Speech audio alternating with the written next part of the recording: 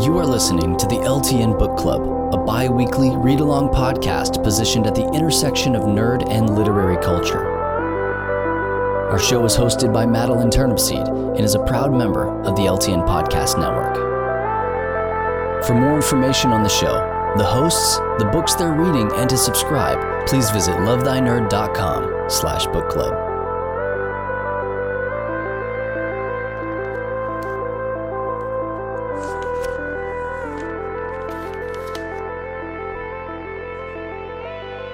Welcome to the next episode of the LTN Book Club podcast.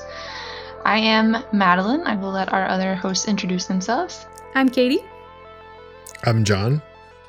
And I am Matt. Today we are talking about Shadowshaper by Daniel José Older. The book does contain language, violence, and some spiritism, so content warning for that in the book. Most of that we won't be discussing here in our episode. The back of the book summary here, or blurb, if you will. Sierra Santiago planned an easy summer of making art and hanging out with her friends. But then a corpse crashes the first party of the season. Her stroke-ridden grandfather starts apologizing over and over. And when the murals in her neighborhood begin to weep real tears, well, something more sinister than the usual Brooklyn ruckus is going on. With the help of a fellow artist named Robbie, Sierra discovers shadowshaping, a thrilling magic that infuses ancestral spirits into paintings, music, and stories. But someone is killing the shadowshapers one by one, and the killer believes Sierra is hiding their greatest secret. Now, she must unravel her family's past, take down the killer in the present, and save the future of shadowshaping for generations to come. This was published by Scholastic's Arthur A. Levine Books in 2015. Shadowshaper has been listed on recommended summer reading lists at the LA Times, the New York Post, Book Riot, BuzzFeed, and Bustle. For our mailbag for this month for this book, Jennifer Webb on Facebook says she is going to be looking into this book. It sounds interesting. Thank you, Jennifer. I hope you enjoy it. Erin Warmbier says she's halfway through and moderately intrigued, but still kind of waiting for it to pick up. Yeah, we'll talk about that a little bit. Nerdy Duck over on the LTN Discord said they have never heard of the book, but they heard of the author, that Daniel José Older wrote one of their favorite Star Wars novels. He has done one Star Wars novel, is currently working on another, has done, I think, another Star Wars short story. So that's pretty cool. So why should people read this book? Who would you recommend this book to? YA, that's its, so young adults. But, when I say young adults, the older teenagers probably won't get as much out of it as younger teenagers or preteens. Yeah. That's really what the audience age felt like for this one. Mm-hmm. So yeah, young preteens, younger teenagers, I think, who like fantasy would probably get a good bit out of it. Yeah, this is definitely a junior high book. Mm-hmm. Maybe early high school, not so much like juniors, seniors going off to college, young adults. No. Also, if you're a fan of soft magic systems, this book is for you. The magic shadow shaping in this book isn't really fleshed out very much. Just kind of, it is a YA magic book, and so there's a lot of learning that goes along beside that. But of the systems, there could be more in the series. This is the first book in the series, but it does have a very soft system. What do you mean when you say a soft magic system, John? Okay, yeah, that's a great question. Soft magic systems are magic systems kind of like The Lord of the Rings or Narnia, where all the rules of the magic aren't hard and fast. They don't really explain how the magic works or what the magic does, all of the nitty gritty bolts of how magic works. Whereas something more along the lines of, I don't know if Harry Potter would be considered a hard magic system, but it the expanded universe of Harry Potter, when you get into the wand lore, is definitely they get into the nitty gritty of like, this is how it works, and this is what you do, and this is how this is going. Or some other bigger ones would be, well, I'm always going to default to the Brandon Sanderson books because he's the quintessential hard magic system. I was just waiting for it. So Brandon Sanderson and Robert Jordan are known for having hard magic systems. Those are the two main books that I have personally read. They explain how the system works. They explain the source of the power. And they explain like the limitations and all of that and the effects on the user. I guess Aragon might be another scenario like that. It's maybe more a medium system. So that's the difference there. Is it's not super fleshed out. It's there's a little bit, it leaves it a little bit up to the mystery of magic, and it's magical. It's not so much science. Whereas if you read something like by Brandon Sanderson, the magic system almost comes across like a scientific system because you have the hard limitations of what's going to happen and what's not going to happen.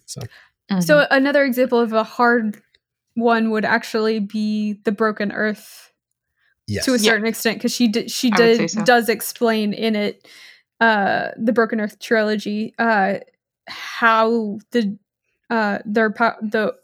orangey. It's been a while since I said that. Orogeny. Yeah, Origin? that one.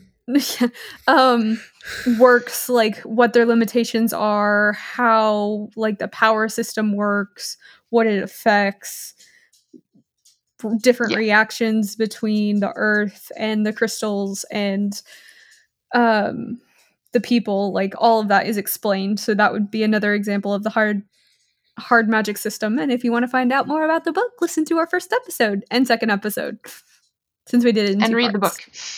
Well, yeah, definitely read the book. It's worth your time for sure. And then also, if you are like me, I'm a Latino. If you are Latinx and you live in the United States, this story will have some pieces, especially if you're second generation American like I am, or well, I'm technically first generation, but like you grew up in the States and your parents are not are from an older generation within Latinx community. It does play off of some of those tensions. It's set in Brooklyn, and it has a very big barrio feel. So that whole dynamic is there. So you might appreciate it. I know I appreciated those aspects of it, and we'll talk more about that when we get to the spoiler zone. Or if you're white bread like me and you'd like to try and educate yourself about what it's like to live there. I think this could be part of your primer perhaps for that, but I would always talk to the people in your life that come from that type of background as well.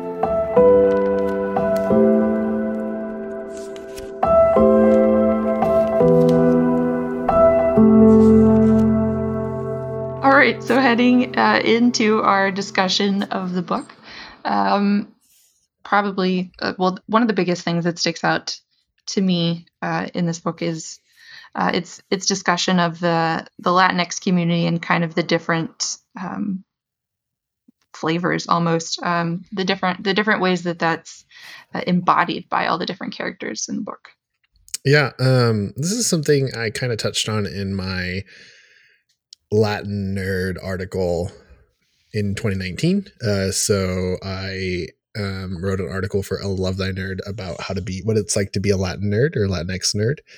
And one of the biggest takeaways I kind of came across as I was talking to my friends who are both Latinx and nerds was that there is just a whole bunch of, it's really hard to put the whole Latinx community into one big like bubble or grouping, because being Latinx means you could be descended from one of 40 different countries with their own cultures and their own backgrounds and their own, whether that could be Caribbean or it could be South American. I personally am of Ecuadorian descent, but my wife is of Mexican descent. And so even within that has cultural tensions, even though we're both Latinx, because Ecuador is much more patriarchal and Mexico is much more patriarchal. And so there's like issues there, and it creates all this tension. And so they bring that out in the book really well because a lot of Sierra, the main character's friends, have different backgrounds. So they could be Puerto Rican or Dominican or Haitian. And all of these countries are considered Latin countries because their colonizers spoke Latin-based languages, but they're very different overall. And those are all Caribbean. So you get over to the continent and it gets even more complicated. So,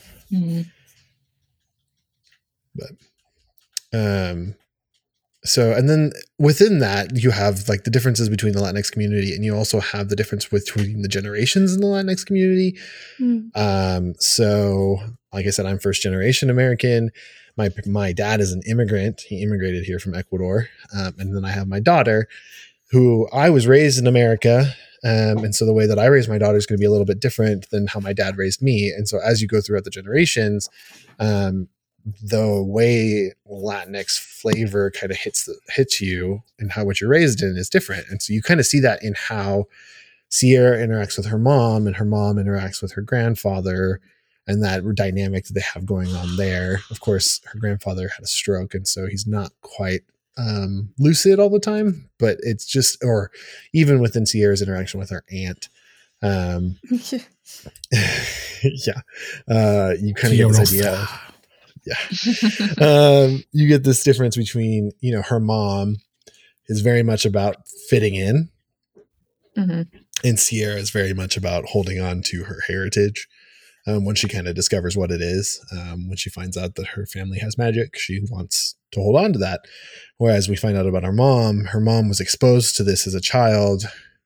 She grew afraid of it, didn't want to have anything to do with it, and kind of reacted pendulum swing to the other direction where she wanted to dive deep into what it's like to be an American, or I don't know. She noped right out. Yeah, she was like, no, I'm not going to be this. I'm not going to partake in the Shadowshaper magic. I'm going to go be a good old New Yorker. Normal person. Yeah. And Sierra's like, no, I'm going to be me and my heritage. How dare you keep this from me? So, which is also very, teenager. It's teenager, but it's also like, I have a lot of friends who are of Latinx descent, but don't know what that means for them, like don't know how to interface with that. The biggest case of that is language, right? If you're Latinx, chances are your ancestors spoke a different language than English. And so do you know that language? Like I speak Spanish because my parents raised me to speak Spanish, but I have plenty of Hispanic or Latinx friends who don't. And so that should Hispanic, Latinx. For me, the way that I use those terms, Hispanic is from a country where Spanish was spoken. Latinx is Latin-based languages. So that would include Brazil, Haiti, French Guiana. I don't know. There's a bunch of other countries in the Caribbean that speak languages that are not, that are Latin-based, but are not Spanish. So that's the difference there. Depends on who you're talking to, really, on that. And I liked how they kind of included that with like Spanish phrases like inserted into the dialogue. I'm not gonna lie, I had Google Translate open a couple of times. I could see how that could be. It didn't even hit me that was in the text, if I'm being honest. Like it was just I just kind of read on through. I was like, yeah, that's what that means. But I grew up on the border where where Mexican Spanish and English have become so intertwined that I could be talking to someone and they can flip between the two languages, and it's not unheard of for us to have a conversation like that. So it's very common here as well. Being an hour from New York, it is having is Spanglish still an acceptable term? I think so. Okay. I would say so. Just jumping back and forth, it's extremely, extremely common. I am kind of surprised that there wasn't, especially because Sierra's Puerto Rican, there wasn't a single wepa within the entire book. I was shocked, especially because, young, there's plenty of instances where she's with her friends, they're partying, they're having fun. There wasn't a single one. I was like, wow, like if you're going for authentic, especially Boricua, like That's a big that's a big stereotype. I was kind of surprised did not show up. I actually don't know what that word means, which is just kind of adds back to the point of diversity within the Latinx community. Boricuen, or I guess it's the Ricans of the barrio. Yes. They are a very different culture than border Texan Mexican. So, and then on top of that, I spent my summers in the Andes Mountains. And so it's a very different culture, and it's a very different set of Spanish. Like the Spanish that I speak is very different than the Spanish other people speak in other parts of the world. And so, it's like speaking English here versus speaking English in the UK or in Australia, or even different parts of the United States, honestly. True. The colloquialisms are different. And so Spanish is just the same way. It's just, and so I what was that word again? Sorry. Huepa. Yeah, it's a celebratory. It's generally used when you do something good. Something great happens. You get a job. You're celebrating something. It's Huepa. Oh yes, okay. So in Mexico, that would be a grito, and it would be more like a ay ay ay, like something like that. Yes. Gotcha. Arriba, that kind of thing. So, anyway, and then one of the other things that but to piggyback, no, it's okay. But to piggyback on that, they really, Daniel, I'm going to call him Daniel, did a really good job as far as acknowledging those differences, acknowledging the fact that Sierra is Boricua, and she's got Dominican friends. Her brother's Senor Gordo, the music teacher, was Dominican. That Robbie was Haitian, and even bringing up this, the little historical fact that Haitians have Taino native blood as well, where that distinction is generally tied to Puerto Ricans, that the Tainos were on the island of Haiti and Dominican Republic as well. So like they both came from a common ancestral bond that most people would not assume that they had, because when you say Puerto Rican, you generally think of someone lighter skinned, and you think of Haitian and you think of someone who just came off the boat from Africa. Right.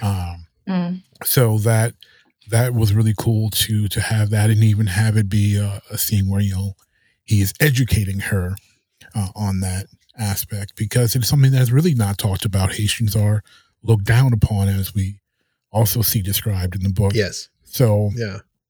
And this is something her acknowledging him. Go ahead. No, I was just gonna say that's just something that's really big in the Latinx community as well.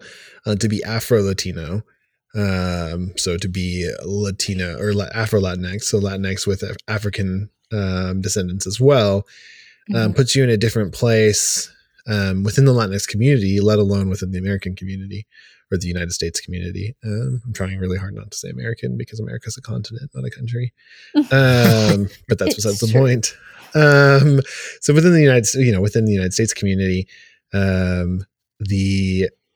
being Black we've talked about it in this podcast before, and being brown is difficult. But even within Latinx community, being of darker skin is harder. So, and you kind of get looked down upon. And so where my dad's from, blonde hair, blue eyed is still considered the utmost of beauty, simply because of the Spanish influence. And so my sister and my niece, who live down there, are both light skinned, light haired, and they have lighter brown eyes. They're on the lighter end of brown.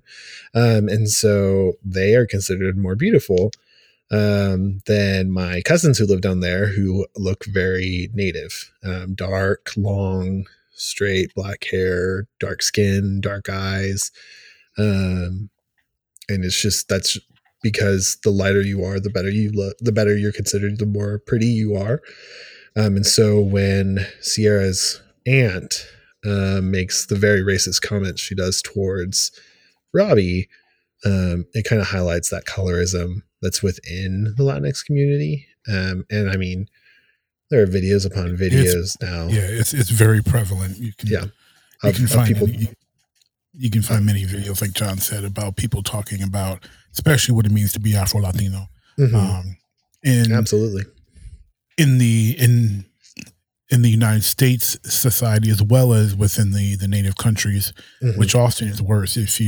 When we were joking off air about telenovelas, but if you watch a telenovela, absolutely, all the beautiful people are those who could pretty much pass for white. Yeah, where I mean, all the bad guys, all the ones, no one that is good, if they're even on TV, they will be darker. Yeah, and have darker features. And you can see that within like Hollywood and the Latinx actors who transition out of predominantly Latino markets into American markets. They're usually lighter skinned, lighter haired, or they dye their hair. They look more European in general, just because that's a reflection of the United States as much as it is. But that's what they're always picked for the best roles, and so they have the better opportunities to hone their craft and to get more exposure, and so they're able to transition. Or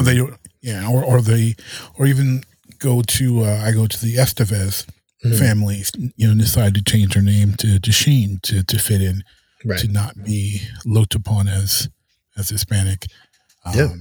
Jessica Alba is another example, and then you have so many of the Afro Latinos who, and especially in the Hollywood example, who have thrived because they play black roles, because that's what they look like. So people assume that they're not even Latino at all, like or any Latin or Latinx, any Latin based, like Giancarlo Esposito, Miguel Nunez, who have made careers in Black Hollywood while still embracing their Afro-Latino culture. Right. And it's something that I think I'm becoming more aware of as society becomes more aware of our inherent colorisms and racism, just from being raised in a society that has been shaped by white men for so long. And so I like Me Too, which is a group on Facebook that puts out videos, or BuzzFeed has a Latino section as well, or Latinx group of people that put out videos, and just listening to people who are Dominican or Puerto Rican talk about their experiences being Afro-Latino, and how they're shamed for their body type and their hair, and something that I don't have to deal with because I'm white passing, and I kind of can walk into Latinx situations and be immediately accepted because I can speak the language, or Hispanic situations because I can speak the language, and I'm not too dark. I don't look too bad. And I can just kind of fit in, sometimes or I don't have my parents telling me that I need to not go out into the sun, because I don't want to get too dark. Because I had friends growing up whose parents told them that. Or I remember I had a friend in high school whose mom was Mexican and whose dad was white, and she married another one of our friends with a Hispanic last name. And the mom made a comment on Facebook about how I worked so hard to give you an English last name, and here you are marrying this guy and changing your last name to something Latin. And I mean, I think it was a joke, but at the same time, like, that's not a joke because that's how people are. My wife made a comment when she married me because my last name is very, very Spanish. And her maiden name is not. And so she's like, well, I actually look like I'm Hispanic on paper now because my last name fits. Because that's a thing. And so it's which was kind of the reversal of what you were talking about, of celebrities who change their names so that they don't come across as Hispanic. What's interesting is, cause I have a Spanish last name, cause I married into it, but, so of course, like with junk mail and callers and stuff, like I automatically know it's a spam caller if when I pick up the phone they start speaking Spanish. I'm just like, nope, because I don't know Spanish. I grew up in Australia. Like, I feel like Americans get this slight advantage, at least with Spanish, just because they, like, it is part of the culture, a lot of it. So they at least pick up a smattering. Right. Whereas that when I came to America, I was like, so I've worked with one of my coworkers was Hispanic, and he'd like throw in Spanish words, like common ones, into his English as well, and I'd be like, what? And he's like, you don't know what that means? And I'm like, no. Yeah, I did not Katie have that missed out exposure growing up. But Katie missed out on the Sesame Street Spanish. I She did. did, I yes. did indeed. Well, and it or doesn't the help Spanish that you learned from Ricky Ricardo on There you Island go. Lucy. yes. I didn't. It doesn't help that you live in Texas either, because Exactly. So Texas now we used moved to be to Mexico. So yeah, we moved to Texas, and I have a Spanish last name, and nobody's gonna mistake me for Hispanic if they look at me because I Right. am super white. Like, it was kind of funny. You Yeah. said parents like not wanting their kids to go out in the sun because they turn too dark. My parents didn't want me to go out in the sun because if I spend like an hour outside, I look like a tomato, and then my entire body starts peeling because I burnt so bad. Oof. Like that's how white I am. I am Irish, so it's just so funny, just the assumptions when they can't see your face. Yeah, absolutely. Or Just when going they off the see your name. face. Or You know, when they see your face. Or when they- exactly. I mean, being And then they a, get really confused when they look at my last name and they're like, "How do you pronounce this?" Right, because And on they, the they on the get flip so side- confused. on the flip side of you, my mom is Canadian. She's from Ontario. But she was a missionary kid in Argentina for the majority of her formative years. And so she speaks Spanish better than I do. Mhm. But she's blonde hair, blue eyed, like white bread, as Madeline said. Yeah. And so that's Toronto for you. Yeah. yes, that's where she was born. My grandparents are from Canada. Like, it's that whole side of the family, very white.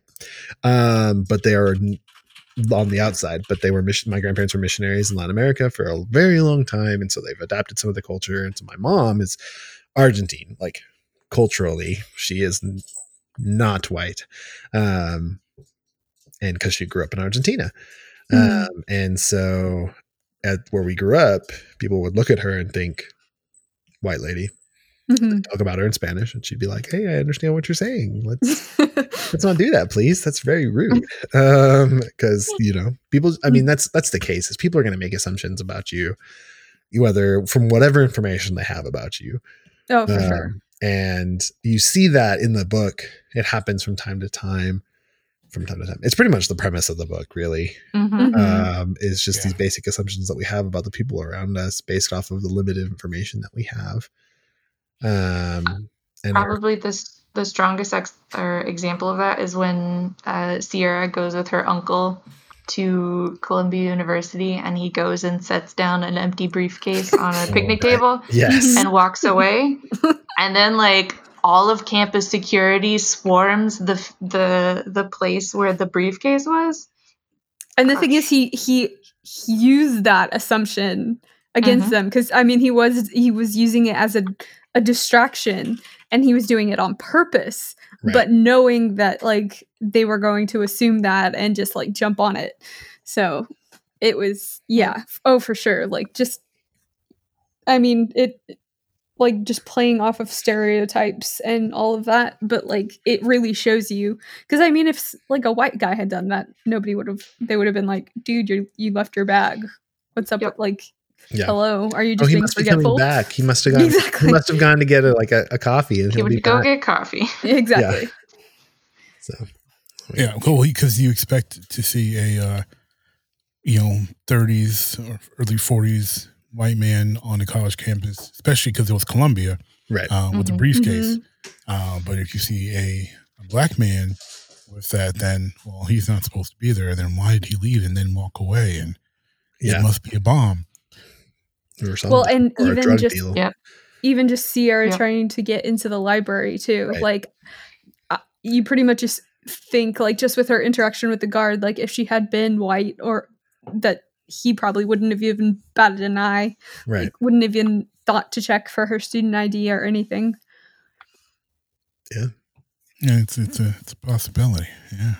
And it happens within the, like, and this kind of goes into the next point that we were going to talk about, but like the interaction between Dr. Wick and like her abuelo, and like the shadow shaping community, and that's how that works out too. Like the way that they're interacting with one another, it is based off of the pre-assumptions that they have for one another.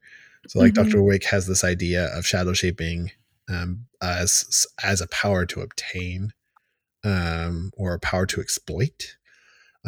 Whereas, you know, Sierra's community sees it as something that's part of who they are, if that makes any sense. Yeah, it's more like integrating and like working together rather than lording over. Like right. it also, which also, I mean, that's how they use the Shadowshaper magic. Like Sierra and Robbie both, they work together with the spirits and they channel the power rather than forcing the power. Whereas Wick, when you find like, he was such a small part of the book as far as like actually interactions, but like when you finally see him, he's forcing spirits into this. Like like the description is all about the spirits being angry about being forced into these things, right, and upset because he's trapping them.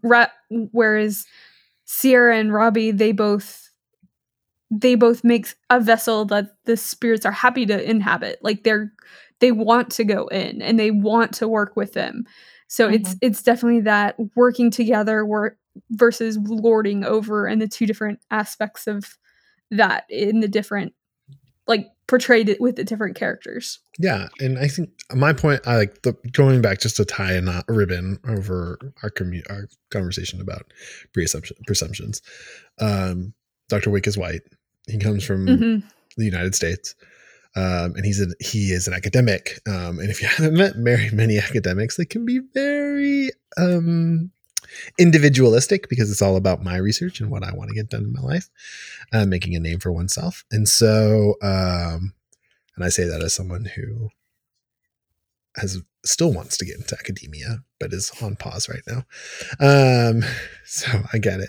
But there's like those who have been like completely submerged into academia, and then you can definitely tell the ones who have just been in academia and been completely again submerged into it, as opposed to those who have gone into it and stepped away, or gone into it later in life where they have experiences outside of academia. Right. Like the people who have experiences outside of academia are always, at least in my experience, have always been more grounded. Like they have a better sense of the world, whereas the academics, they like their ideas are sometimes good, but you're like, you don't know what reality is like, do you? Yeah. And so like I have a theology degree, and so one of the things that we always would ask whenever we'd go to the theology conventions would be like, we'd sit in a paper and we'd hear this person talk about, oh, this is how you would read this particular verb in this particular passage of Revelation, and then I'd be like, so what's the point? Like, how is this going to impact, you know, my small group?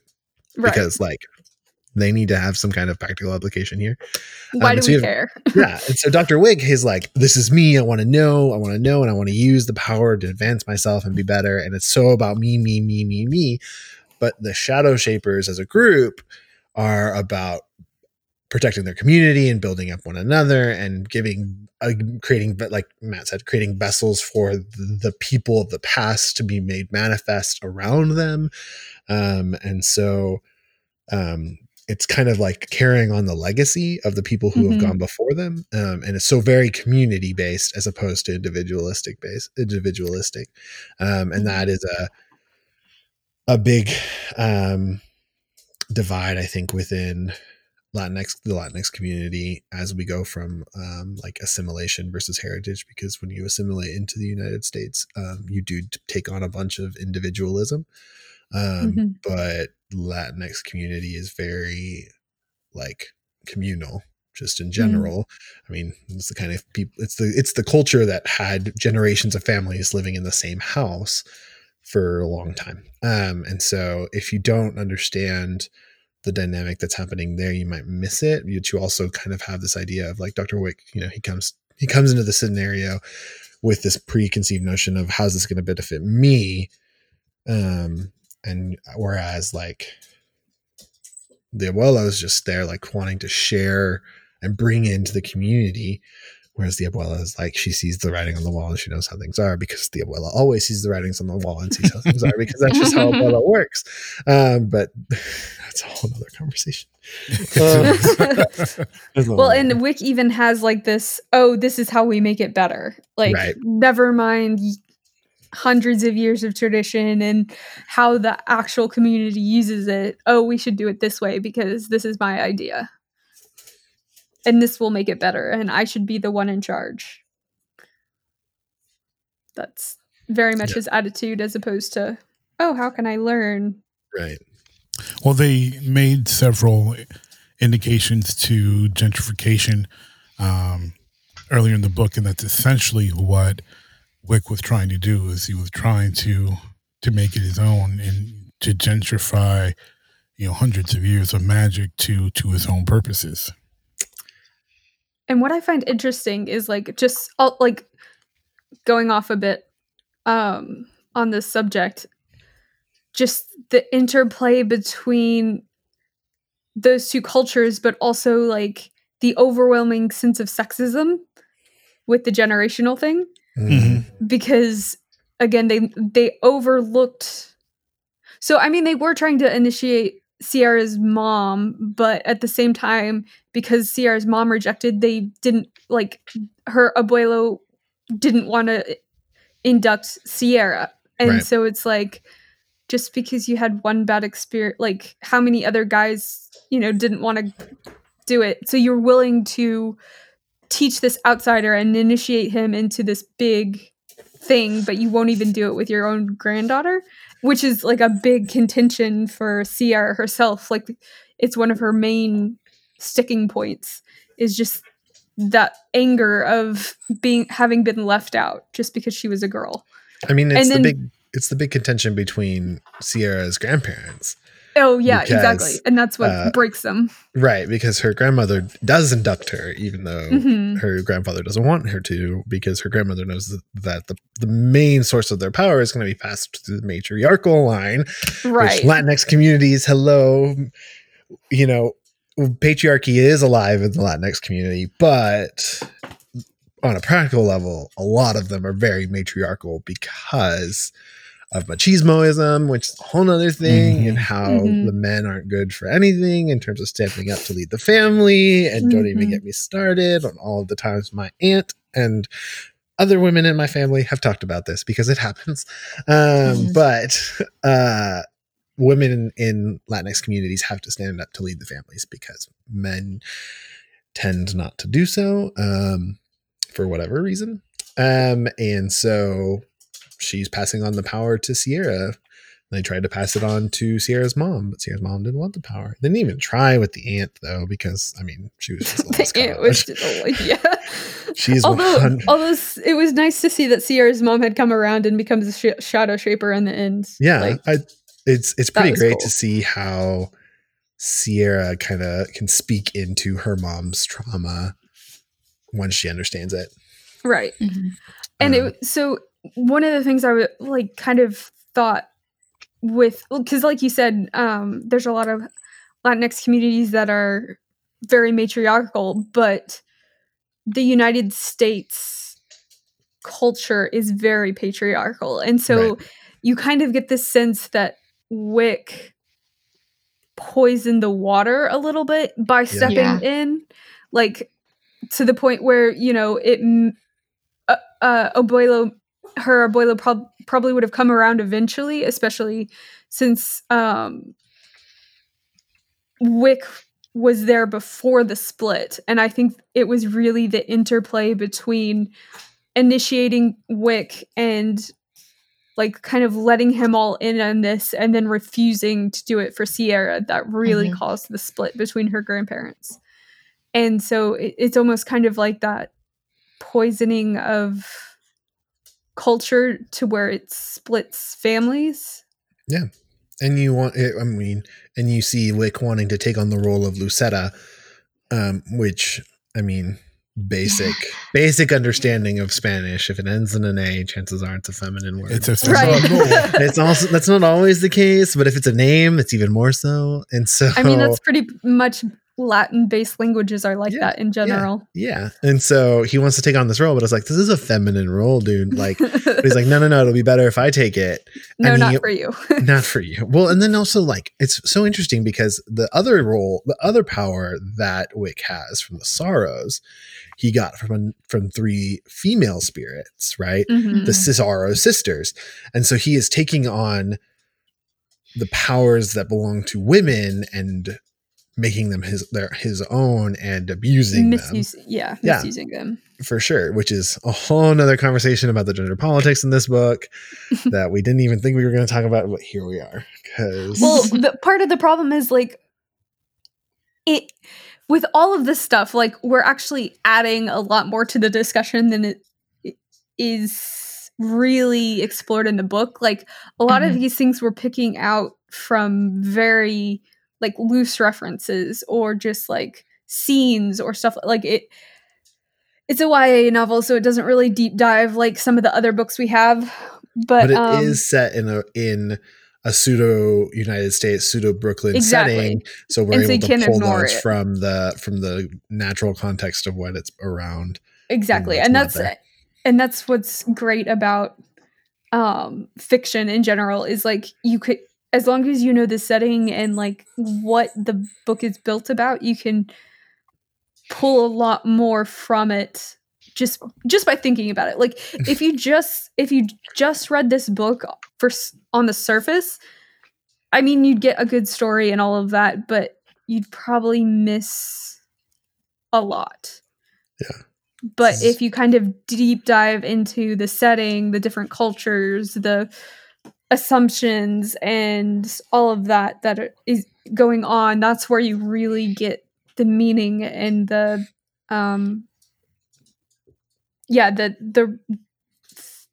deep thinking and all of that, which, I mean, like, I'm not gonna lie, it was harder for me to read this book just because, like, interest level based on not the actual subject but the writing. Yeah, it was hard for me. I told Matt it was a hot mess. Like, I'm sorry. I'm sorry I picked this book. It was such a hot mess. But, like, reflecting on it, like, I'm actually very thankful for having read this. Oh yeah, for sure. And especially because, like, it does tackle, I mean, the whole book basically centers around gentrification of the barrio. It opens up with the tower, which I would say is an architectural symbol of gentrification. Of course it is. And then it's her painting on the tower. She's spray painting and essentially graffitiing the tower. Well, I mean, it was not so subtle about Wick being in the tower the whole time, kind of thing. Like, yes. Wick personifies gentrification. He lives in the tower. He's been there the entire time. And, like, whereas the old gentlemen that hang out in the vacant lot next to the tower and play dominoes, which is the most stereotypical Hispanic thing you can do. This is facts. They spit, they hawk. This is like, what does he say? Your paint is a nasty loogie hawked upon the stupidity that is the tower. And so there is that conflict there between gentrification and the barrio. And you kind of see that play out within Sierra and her friends too, when they go out, like, to the coffee shop. Right. Some of her friends really want to go to this nice little coffee shop where coffee's really expensive and all the yuppies are there, versus I couldn't believe they said yuppies. Like, I haven't heard yuppies since the 80s. I know. I say that was the one part I was like, whoa, wait, did we just go back in time? Because no, I say yuppie all the time. I don't know. I do. Wasn't it like, oh gosh, wasn't it? It was a hipster comment. I can't believe I didn't write it down. The difference between hilarious. yuppie and hipster? Yes. I was just like... Yeah, that was funny. Honestly, it was probably one of the best lines in the book. Like, what is a macchiato? That's just so good. And in that scenario, like oh my gosh, okay, so I'm like, it's all coming back to me now, flashbacks of like the repression that I've been having of reading this book, because in that scene where they're in the coffee shop, they're loud and boisterous. Oh yeah, and Latin, being very loud and boisterous in Latin. Yes, and they get all and being very Brooklyn at the same time, right? And Sierra notices people looking at them weird and all this stuff, and then there's the scene where, after the fight, where she runs into the white neighborhood and they think that she's on drugs. And I just was like, oh my gosh. Like she ran from like a very Latin club in like a couple blocks. And now she's in this white neighborhood outside of her area. And no one's there to help her. And it's just this stark, like contrast between the community that she has not too far from there and the people who are invading her community and wanting to take it over and make it different. What was even more telling on that was previously when she was in the area and she was like looking around at all the white people were like, well, how dare you look at me like I don't belong here? Right. And then she looks around more and realizes like she is the odd man out.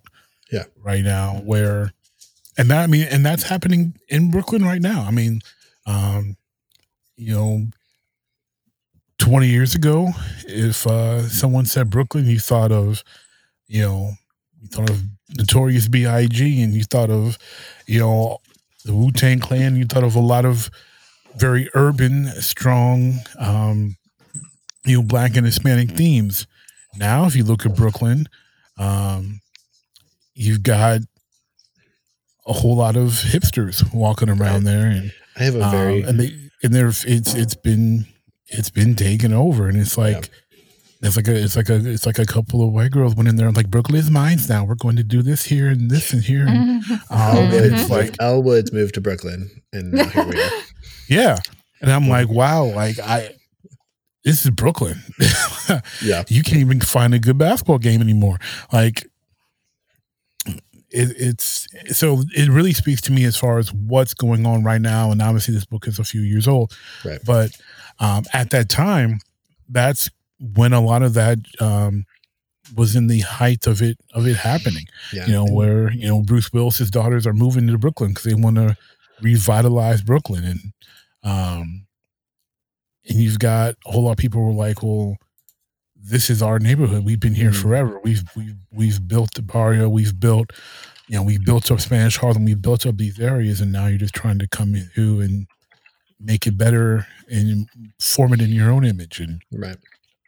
Mm-hmm. And that's the thing is like so much of what happens with what's urban development. Stephanie, it's urban development, not gentrification. If you're, if you're trying to make it sound nice, is this idea of like, because they want to take the heart of the community, but make it look like they want it to look like, right? Mm-hmm. And you see that happening in Dallas now too. The older parts of town that have been very colored in sense of like people of color live there are now being quote unquote revitalized. And they want to take, so like Deep Ellum is a great example of this. They want to take the heart of that community and the richness and the history and the art and all of that, but they also want to make it hipster and have all these like really trendy food places and coffee places and like make it an experience and be whiteify it, and it kind of loses some of its flavor a whole lot, and so it's just, this is the story of Latinx identity in America. It was the story of Latinx identity in the United States in West Side Story. It is the story of Latinx identity throughout the 80s, the 70s and the 80s and the 90s. In the Heights by Lin-Manuel Miranda deals with this.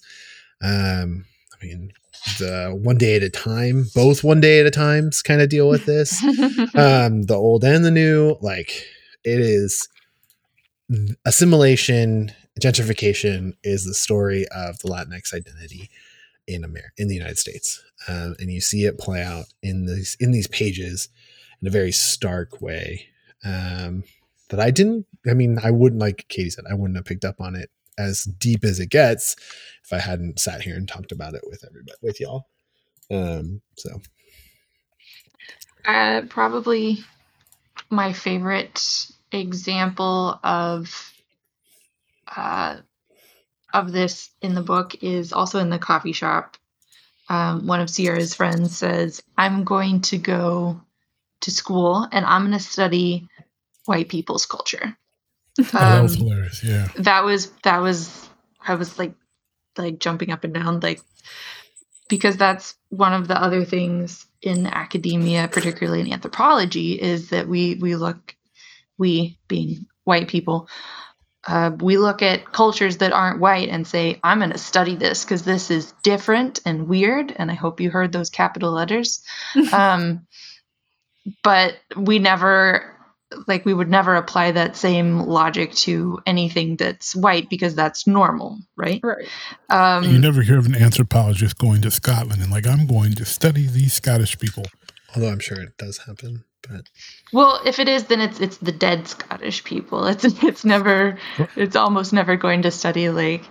And you're not going to go live amongst the people. They're going out to to go into the ruined castles and look at old stuff. It's more historical. Yeah, it's historical. It's never, let's go sit amongst these people and learn about I'm going to move to their quirky culture. I'm going to live there, and I'm just going to learn what it is to be Scottish. Or even closer to home, I'm going to go to Wall Street and study how the people who, are hedge fund managers, like what their culture is like, at work, and how they posture and how the division of power is between different people in their office. Like, that's something would be super useful for Yes. the general public to know, but that's not something that anthropologists are gonna, like, no one is gonna write you a grant to go and do that. So No, you people would be super confused if someone suggested it. They'd be like, what? You need to move to the Amazon rainforest with the people who've never had contact, and because they're so what's the word, exotic. Yeah. With talking about that. You have to be exotic, and so but we do have Nydia in the book. I think she is a good foil to Wick, because she is she's I think she's Puerto Rican. No, she's Dominican. But she is also an academic, and she is studying the anthropologists. So she is studying the people who study other people, and that's her research. And so that's a very cool character to bring into the story, to kind of bring to fruition what Sierra's friend says in the coffee shop. Yep. Really, I liked her, and I wish she had been too obvious that she wasn't the snitch that Sierra thought she was. Yeah. I wish that she had gotten more screen time, as it were. Yeah. But I'm hoping that in future books that she's going to play a lot bigger. Yeah, because she becomes one of the groups, right? She becomes one of the Shadowshaper groups and so I'm sure she does play a bigger role in the future. One thing, like a big premise of the shadow shaping too, just one that I really appreciated as a creative, is just the emphasis they put on the importance of art and telling your story, not only your story, but not only your story as in the story that people want you to tell, but telling your story as you see it, and telling your story as how you your personality and your heritage and your culture, and just embodying that and not really letting anybody change that, just showing people who you are and the power of that. Because I get a little frustrated when people are the whole stereotypical starving artist thing, and people being like, oh, why don't you get a real job? And I'm like, I get really frustrated because I'm a writer, and it kind of is but you're consuming all this art like not only all the time. all the time. And what would you do without it? And so like it was really refreshing just to kind of see. I mean, it plays a little bit of a different role just as like a resistance kind of thing in the book, but just the positive power of creativity and art and story and owning your creations. So I definitely like that theme in the book. And I appreciated how they kind of highlighted different art forms. Like it wasn't all visual arts. Lázaro, Sierra's granddad, is a storyteller and was able to shadow shape with his words, which is apparently like the highest form of shadow shaping. Which I thought was really cool as a writer. Like, yes. I was like, yeah. And we don't really hear too much of the way that the previous shadow shaping group could, like Lázaro's guys, all of their different powers. Like not all of them were visual artists, right? We know that the priest was, right, Acevedo. I think that's what his name was. Mauricio Acevedo, yeah. He's the one who taught Robbie, right? But the other ones we don't really hear too much about. And then you think of the new group that is around Sierra, and not very many of them are artistic. But Benny is a wizard with computers. So it'll be interesting to see how that talent manifests itself into shadow shaping. I'm really hoping Juan and his band because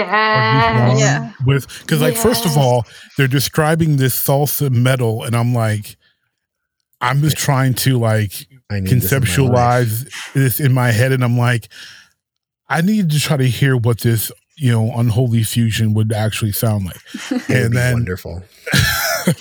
But then I was like, okay, well, because Juan he's probably would be someone too, because he's using words, and if he's combining that with music and to give the Shadow Shaper the different form to manifest, that would be really cool. And darn it, I was going to go somewhere else. But Juan was the one that really jumped out to me because of the music aspect to adding a different wrinkle. And I think words are going to be probably more prevalent because it's more flexible, and it seems to be the stronger of the power base. So than the actual artistic form. But you also mentioned the different art styles. Like Robbie had the graffiti style in a lot of his stuff, but also the tattoos and the human art style. I mean, that scene where he's using his tattoos to choke out like 4 of the corpuscles was like, that was super dope. I was like, that's fire right there. And even the fact that he decided to tell his ancestral story with visual art on his body. And Danielle did a fantastic job in the conversations, which these are conversations that they had that I've heard. Like I've been in Black homes, in Afro-Latino homes, you hear these conversations often amongst friends. Like, do you know where your people are from? Yeah. Do you know? And the fact that half her friends were like, yeah, I don't know. And then her other friends were like, yeah, I got people from here. And it's important. And then some people were like, oh, and then with Jerome mentioning, hey, well, you're Spanish, right? And they're like, what do you mean she's Spanish? She ain't, the girl from Martinique, which Martinique like doesn't get mentioned ever. So for that island to get like, I bet you, young adults were like, Martinique, is that even a real place? Like, no, it's a real place. It's a real island. Like for them to mention that, and then Jerome's like, well, you're Spanish, right? And she's like, well, I don't think that her Taino and African roots felt like, it's just nothing. Like some people, I relate to that personally because I take great pride in my heritage, where I know a lot of Black folk who they'll claim that they've got some Cherokee blood because every other Black person does, but they have no idea and really have no interest in knowing or embracing that part of their ancestry. And you see that really often in the Afro-Latino community where they'll know to the T who's Taino on this side and who's African on this side and who's Moreno on this side. And then there'll be others that are like, hey, I don't know. Yeah. I mean, I could give you my whole Latin side, what that looks like in terms of the different tribes that my family comes from, and the fact that I might be Jewish, considering that my last name is a very, it's a Spanish translation of an English name. So it's very much like something that the name was changed into, and how that works with the Spanish Inquisition and how people changed their names all throughout the 20th century in order to hide the fact that they were not true Spaniard descent. So yeah, it's something that, I mean, you talk about, and I remember being in a small group once and being like, yeah, this is my last name. This is where it comes from. This is what it means, blah, blah, blah. And be like, I think one of the white people in my small group was like, that is so cool that you know where you're from and all this stuff. I was like, yeah, well, I mean, I kind of have to, because it's kind of a big part of my identity. Part of the culture. Yeah, about who I am. And it's not something that I think a lot of United States folk really think about, like being German American or Swiss American or I feel like the white boomers that I know really care about that a lot more than millennials. That's so true. I got it drilled into me Irish American, and that's because my dad grew up in New England when the Irish were being treated like Irish Catholics were being treated horribly. Right. So that like Irish pride was really drilled into him, and so he kind of drilled it into me too, just that you're Irish. Like, this is who you are, like this is your heritage, this is where you came from, kind of thing. So it was actually kind of interesting because like when I lived in Australia, when my accent was kind of transitioning, I had a lot of people ask if I was from Ireland, and I was like, how do I answer that question? Technically no, but ancestrally, yeah, exactly. So because it was like, I don't want to say I know what they're asking, but at the same time, it's like, I mean, my grandparents, or great grandparents migrated over, so sort of, like maybe kind of a little bit, but like it's just that kind of funny. But it's different in that the majority of the school system will talk about the plight of the Irish. They'll talk about Germans. They'll talk about the Anglo-Saxons. They'll talk about all that. Where if you are Afro-Latino or you are Latinx, you are African origins, you're not going to hear about that. So if you don't focus on it, if you don't embrace it as a part of your identity, you're not. It's not going to be reinforced. Yeah. And then so you don't. So a lot, especially for the millennial and younger age groups, it was so. The older ones you mentioned, like the boomer age range, it wasn't part of curriculum really back then because Irish, in particular, in this example, were not looked upon, very favorably. So they had to fight for their identity. They don't have to do so anymore. So it's no longer stressed. They feel adequately represented. So there's a big difference in that, and the variation that we've talked about within the Latinx community is so wide. There's truly no other group that has such a massive variation that you have to consider that their histories are so different.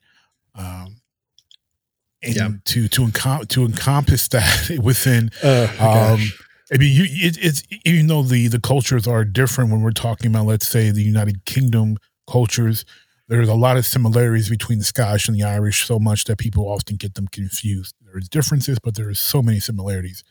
You can't adequately compare Ecuadorian society to Colombian or to Well, Especially even within Ecuador, right? Ecuador has 3 main regions. One is coastal, one is like the mountains, and one is the rainforest. And before the advent of modern travel, they didn't really mix very much. And so, like the coastal region of Ecuador, there was a slave ship that revolted, the slaves revolted, got captured, like got control of the ship, sailed around the Cape of South America and crashed in Ecuador.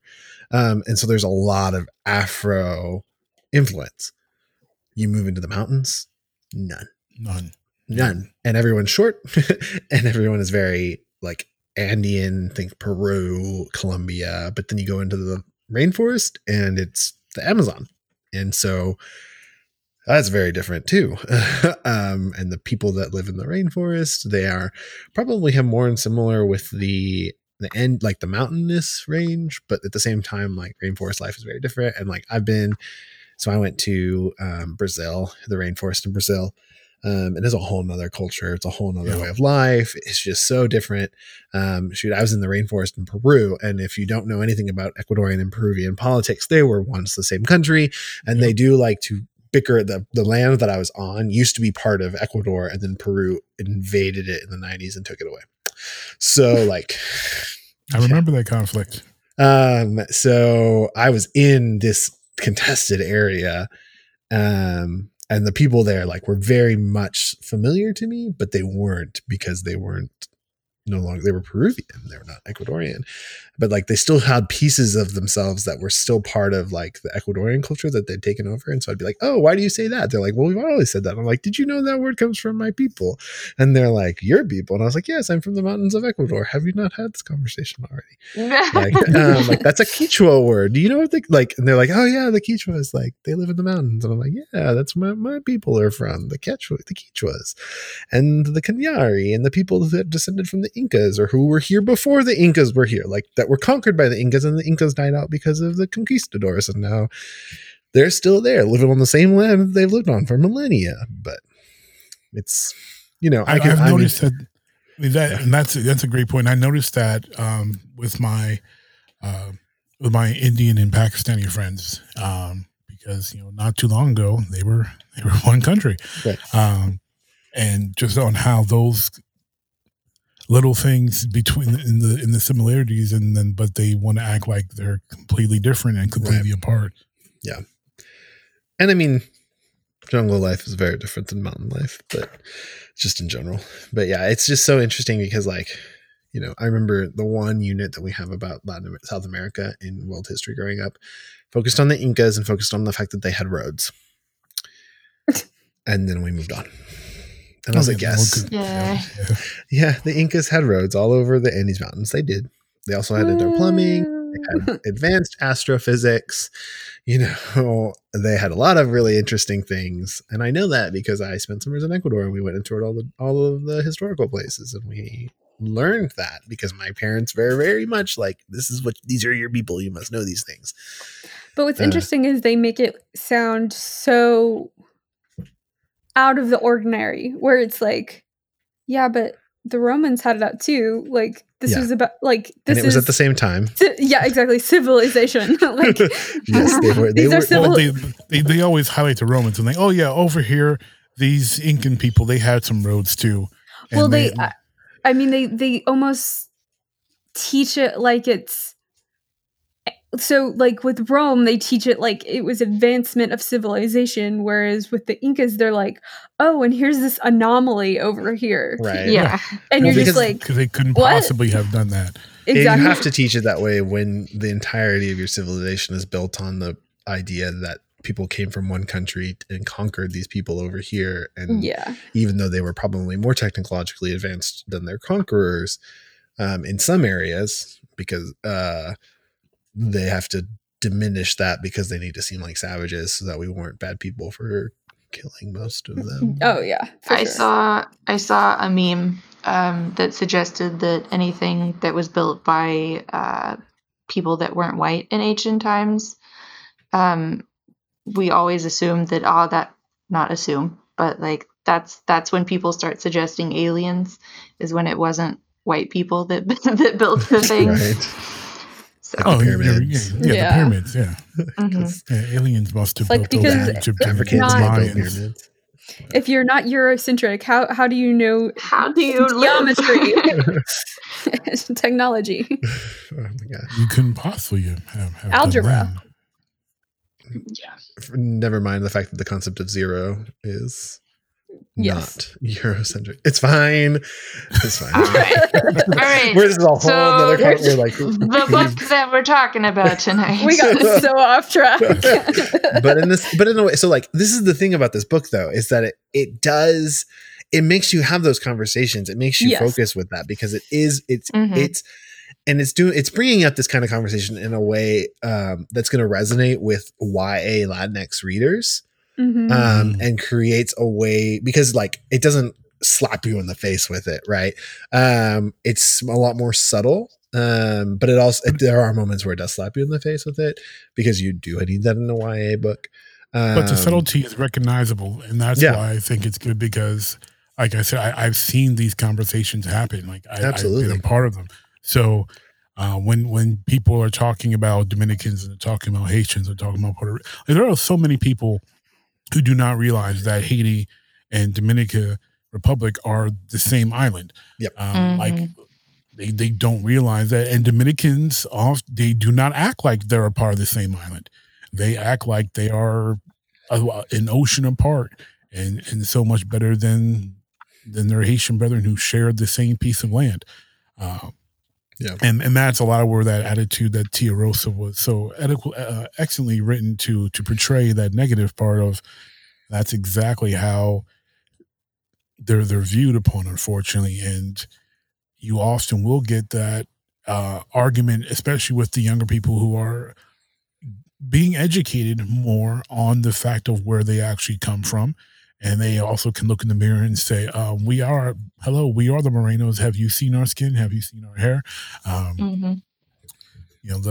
This self-hate is not helping anybody. Right. Mm. Yeah. Or the reclamation of mestizaje, which is a big concept in Mexican American studies. Mestizos are the mix between Spanish blood and Native American blood that happened during the Spanish occupation of like Mexico, Central America, and South America. And they were second-class citizens in colonial times. And so a reclaiming of that heritage is a big part of what's happening in Mexican American culture, because you do come across looking darker when you have Native blood. So yeah, it's good. So to sum up, the book itself may not seem at first like it has a lot to it, but when you actually start like having conversations about it and stuff, there's really a lot to it. It's So like an ogre. It has layers. Has layers like an onion. Or a parfait. Or a parfait. Or cake. Or cake. But so yeah, it's definitely like it will be a little harder for older readers to kind of latch onto and kind of get into, just because of the CW-ness. Yeah. Yes. Yeah. Slow through it, though. One Tree Hill all up on here. That's where you need a book club with which to discuss it. Exactly. I'm not going to lie. If it wasn't for the fact that I knew I was going to talk to the three of you and discuss it, I probably wouldn't have finished it. Oh, same. Which honestly, I think that's like this seems to be the theme of a lot of the books we've been talking about. Yeah, for different reasons. So like, how to live safely in chapter whatever it was. Oh my gosh. 17. It was 17. Chapter 17. or just the opening of the 5th season. Right. It's like, oh. Wait, what? What? Father kills his son, bare hands. Huh? What are we doing? I'm so confused.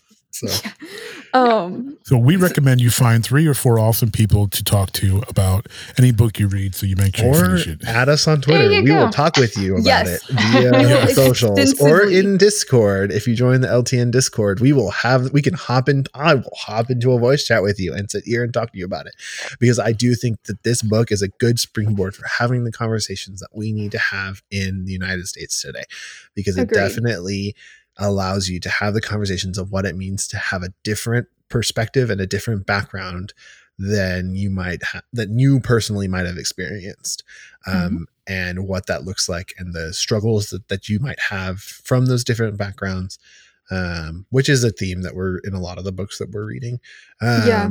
But and it's honestly one of the reasons why we started the book club, to kind of talk about how the fiction and fantasy and all of this really informs conversations and can jumpstart just learning experiences and conversations in the world, because they reflect a lot of reality while at the same time being fantastical. Absolutely.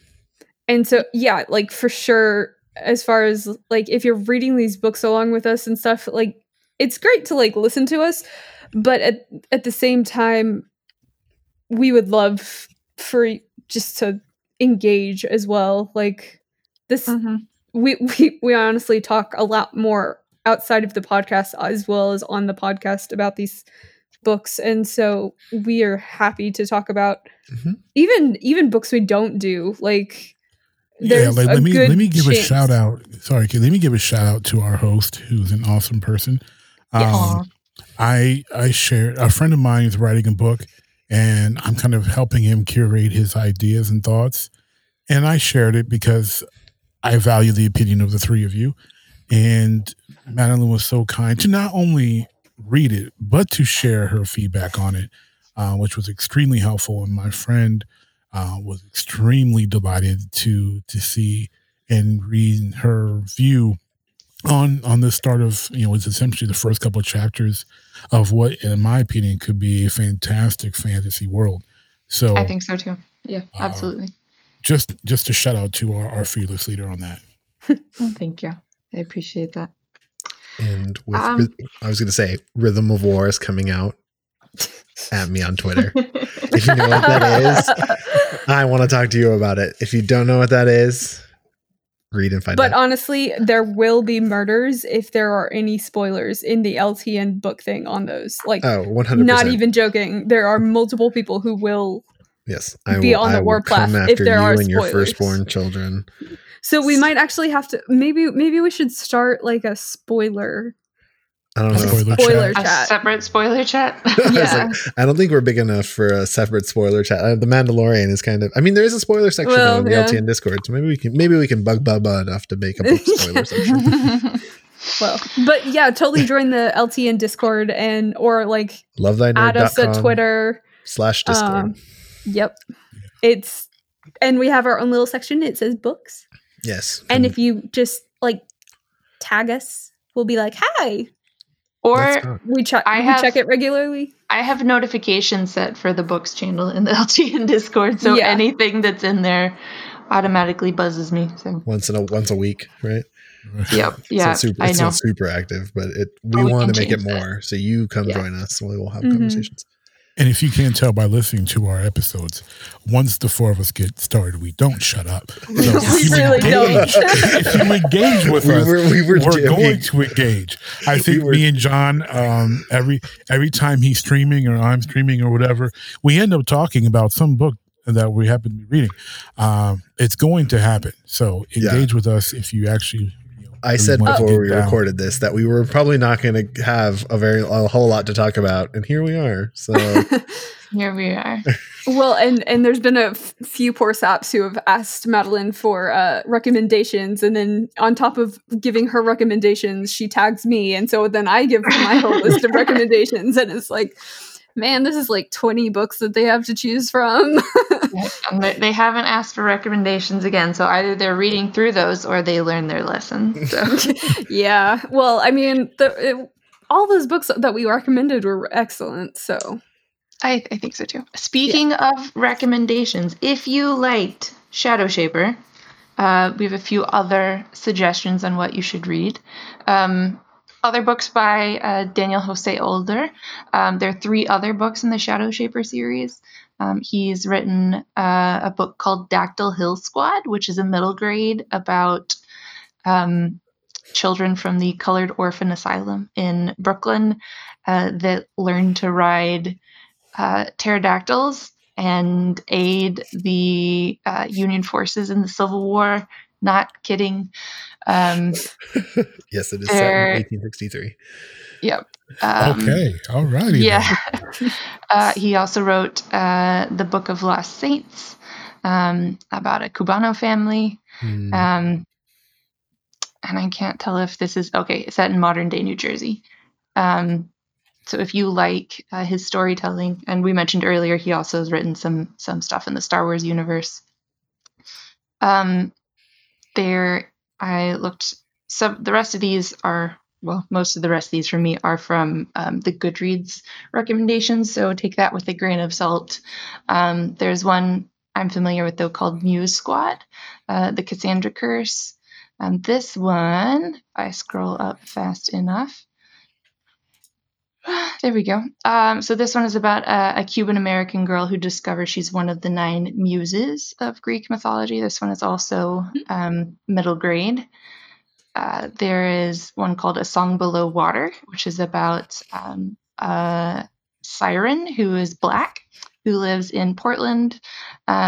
She keeps her siren identity a secret, and then more and more sirens start to go public, as it were. And then Labyrinth Lost by Zoraida Cordova. This one is about a bruja in, I'm saying that wrong, John. I'm really sorry. Please pronounce it for me. That was fine. Okay. Bruja. I can't roll the R's. Yeah. Okay. A bruja in Brooklyn, in modern day Brooklyn. So there are all different kinds of stories about people who aren't white sharing their magic with us. I added Sabriel, which is a Garth Nix book. It's more on the YA side, but it does deal with themes of heritage, themes of magic, and familiar role within. It's a much more like removed setting. It's not like modern. It's not like a pseudo Brooklyn. It's like pseudo England, but not really. It's much more, the world building is bigger, but that's a really good book. It does, if you're looking for YA books for like, I'm a girl dad. She's 8 months old, but I'm a girl dad. And so I'm always looking for good, strong female protagonists that have really good life lessons. I like Sabriel. And this book reminds me of that. Although I think Sabriel does some stuff that I wish Shadowshaper had done. So, and then of course you can always, if you're looking for more Latinx writers, Isabel Allende is a good person to look up. Or I had another word that was another person that I was thinking of, but I can't remember. Isabel Allende is really like the starting point for most people when it comes to Latinx writing and magical realism. So go look her up. And then you can kind of springboard in Goodreads from her. She's not very much of a YA writer, but she is going to be a very accessible, prolific Latina writer who deals with these like conversations of Latinx heritage. Sandra Cisneros is another one that I'm thinking of off the top of my head. And there are many more that you could pull from as well. So thank you very much. So in closing, what can we learn from this book that helps us love people more? I was going to say and I think our conversation actually added to this. So I wrote this before, but everyone has a story and a reason for why they are how they are. So we can see that in the tension between Sierra and her mom, especially when it comes to shadow shaping, because we talked about, Sierra's grandparents tried to introduce her mom to shadow shaping when she was 14, and she got scared. And so there's this big confrontation between Sierra and her mom about how she's scared of her own power. And so, but that allows her to actually kind of see what her mom has gone through and see where her mom is. And it also lets the mom to see into where Sierra is. And there's this ability to kind of cross over into each other's stories for a moment. And then that builds a tighter connection. And so we've been talking about that a lot in this particular podcast, the power of story and allowing us to develop empathy. I like to say that narratives are exercise for our empathy muscles, because it allows us to step into another person's life, whether it be a fictional character or a pseudo fictional character, someone who's like a historical figure but is novelized, and we can kind of experience the world from their point of view and allow us to step outside ourselves and see the world through someone else's eye holes, walk a mile in their shoes, if we want to throw a cliche at it, and then in that way we can be a little bit more gracious towards people in hard situations, because we can kind of see the world from their perspective, because we've experienced the world through a similar perspective in a story. Yeah, I'm going to go next, if you don't mind, just because I always go last, and I'm trying to break out of my habits. I'm going to say that this book can actually help you love people, but it's going to be a bit of a different angle. So we talked about the gentrification theme, however, but wanting to be a part of something that you're not born into is not a bad thing. You just have to make sure that you're going about it in a loving and respectful way. So you've got Wick, who wanted to take over Shadowshaping, and you had Robbie, who wanted to embrace it and make it a part of who he was. So you can really learn a lot from Robbie's character as far as being introduced, being welcomed into a culture, a heritage, a group, an area, and embracing those people, making it part of who you are, and making yourself a part of that community, and showing how much you love and respect them. And as you can see in the book, the respect and love was returned in kind. Yeah, absolutely. Yeah, I guess for me, I mean, obviously not gonna cover what John and Matt just covered, but I think a lot of, like, it also helps show just how much art, like in all its different forms, visual, storytelling, all of that, like how it brings people together and can speak to people in different ways. And I think just the importance of being willing to embrace art for what it is, and not just like being wholly concerned on monetizing it. Like I think that's a big thing that a culture needs to learn or relearn, because it's not about the money a lot of the time for the creators. And so people who take it in shouldn't be like, oh, you're just doing that for the money, or you're just, you know, like it's so much more than that, and you need to look past that to kind of really get the message and really get the most out of art, music. Like it's very meaningful, and you can learn a lot by just paying more attention to the various creative outlets, and kind of paying attention to see what people are saying through those creations, because sometimes they're not being very obvious with it, but if you're paying attention, you can really start to understand people based on what they create. Yeah. For me, it's really hard to pick something that y'all haven't said already for this book. Yeah, I feel like this book, like every single other book we've read so far for this book club, is just like John said, is one piece of a continuing conversation, that it can be a starting point, that it can be a continuing point, but you definitely can't take it as the be all end all. This should be, if anything, the springboard that puts you into learning more about the people around you, and welcoming in things that are different, and things that you didn't grow up with, and things that broaden and absolutely enrich your world. thank you so much for joining us. If you have thoughts on this book that we're discussing that we might read on air, or books that you'd like to suggest for us to read, you can drop me a line at madeline@lovethynerd.com. I'm also on Twitter at mad_seed. I will let our other hosts give you their handles. I'm on Twitter as KRR Tejador, which is TEJEDOR. So that's KRR TEJEDOR.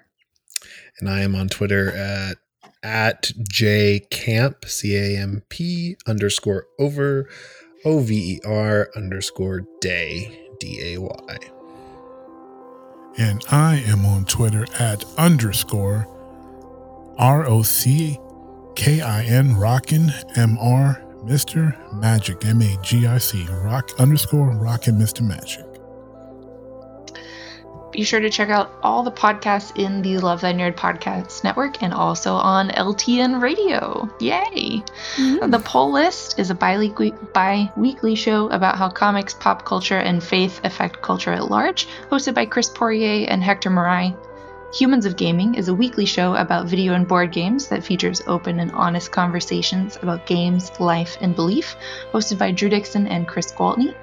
Free Play is a weekly show about any and all things nerd, where you feel more like a participant and less like a rando on a message board, hosted by Kate Katawaki, Bubba Stallcup, and Matt Wormbier. Church Nerds is hosted by Anna and Bubba Stallcup. This is a special morning show each Friday that combines their church cred and their nerd cred to show you just how well these two ways of life come together. And the newest podcast on the LTN Podcast Network, Two Words. This is a wrestling podcast for fans and by fans, and is hosted by John Berkeley and Matt Coker. Also be sure to connect with us on all your social media platforms. Just search Love Thy Nerd or find links on our website, lovethynerd.com. This has been the LTN Book Club. Our show is hosted by Madeline Turnipseed and is a proud member of the LTN Podcast Network. For more information on the show, the hosts, the books they're reading, and to subscribe, please visit lovethynerd.com/bookclub.